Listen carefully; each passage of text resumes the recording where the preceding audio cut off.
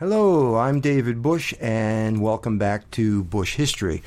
This is the third installment of my ongoing series on precedent-setting Supreme Court decisions.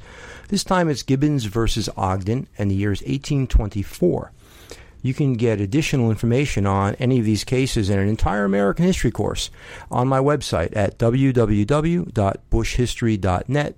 That's BUSCHISTORY.net. So let's take a look at Gibbons versus Ogden. Gibbons is an interesting case because it's actually going to be based on a precedent of an earlier case in McCulloch versus Maryland. But first, let's do some background. In the early days of the Republic, there were long-established practices, and these practices became habits, and they went on, and people did things just because that's the way we've always done them, and as long as no one complained and it didn't interfere with anyone's lives, they let it go until it did interfere with people's lives, and that's kind of what this is a situation about. A New York state law gave to individuals the exclusive right to operate steamboats on waters within state jurisdiction.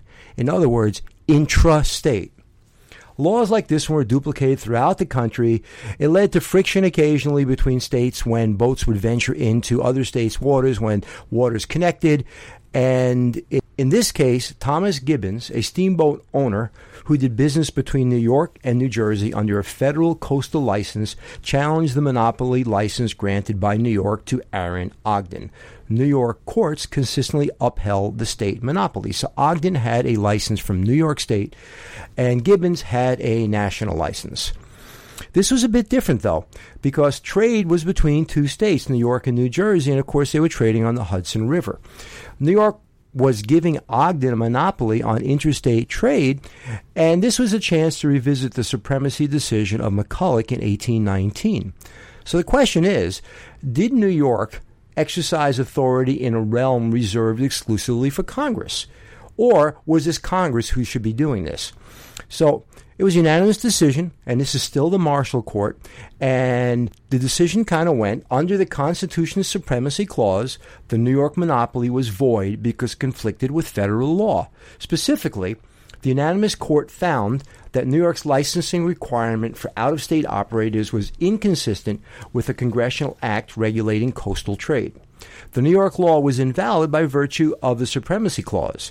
In his opinion, John Marshall developed a clear definition of the word commerce, which included navigation on interstate waterways. And that's a big deal because we're talking interstate, not intrastate.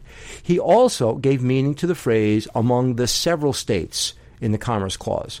Marshall's was one of the earliest and most influential opinions on who could control trade in what way. Obviously, it would be the federal government controlling trade between the states. Can you imagine if we had railroad tracks with different distances between the parallel tracks as you went from state to state? And that's really where this would go if they let it continue like that.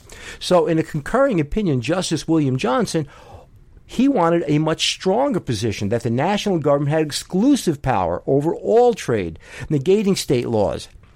The precedent then becomes the supremacy of the national government over interstate trade, and it reaffirms McCulloch. So one more time, the precedent was that national government is superior over state governments for interstate trade, and that McCulloch is reaffirmed, and McCulloch once again goes back to who's got more power, the states or the national government. Of course, the national government does. So for now, I'm David Bush, and this is Bush History, and this was Gibbons versus Ogden. The year is 1824, and it reaffirms the supremacy of the federal government in dealing with interstate trade. Have a good day.